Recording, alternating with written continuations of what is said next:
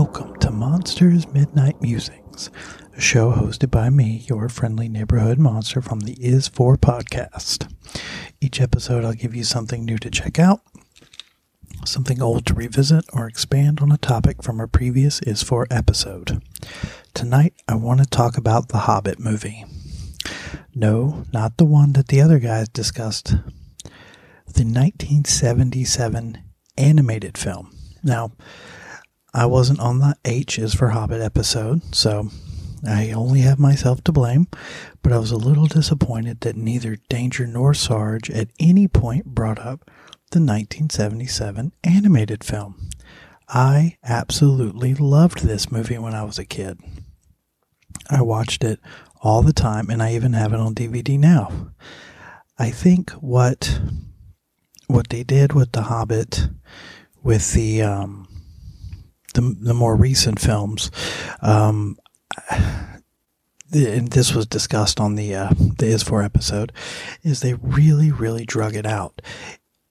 They tried to capitalize on the Lord of the Rings franchise, and that was 3 books that they made into 3 movies. So I think they assumed that they could do the same thing with The Hobbit and stretch it out. But as was pointed out on the H's for The Hobbit episode, The Hobbit is a short book. It is a children's book. It's not meant to be a 9-hour sprawling epic. It's just not.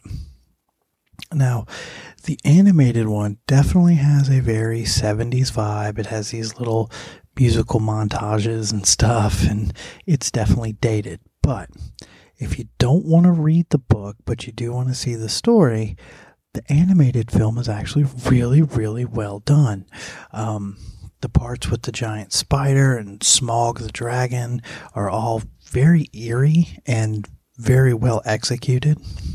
The voice acting is really good. The animation style is very of the time. It's a little bit on the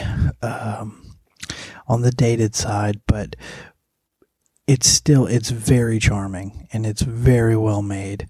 They did a similar version of this with the Lord of the Rings. I know they did Return of the King, and I want to say it was just called Lord of the Rings.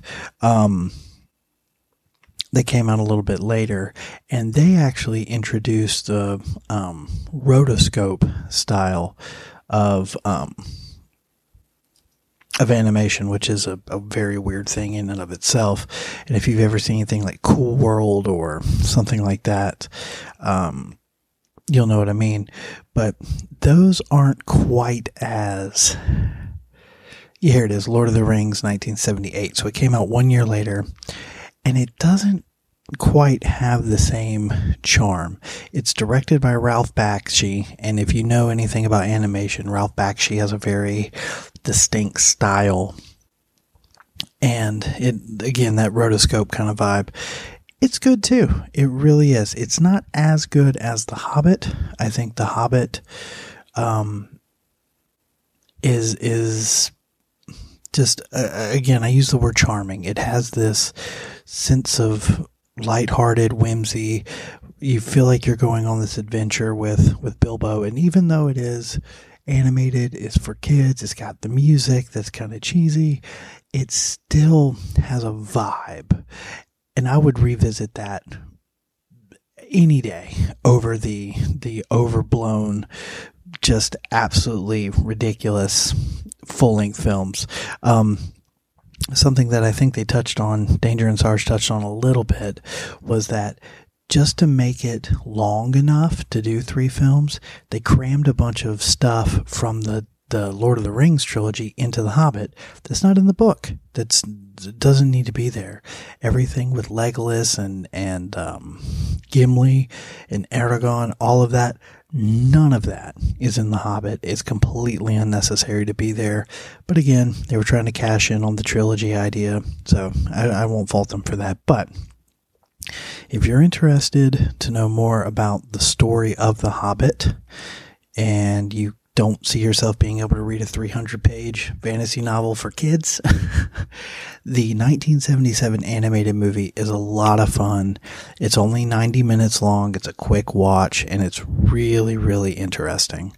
So if you haven't, I recommend checking out the Hobbit animated movie from the 70s, and I hope you enjoy. Have a good night.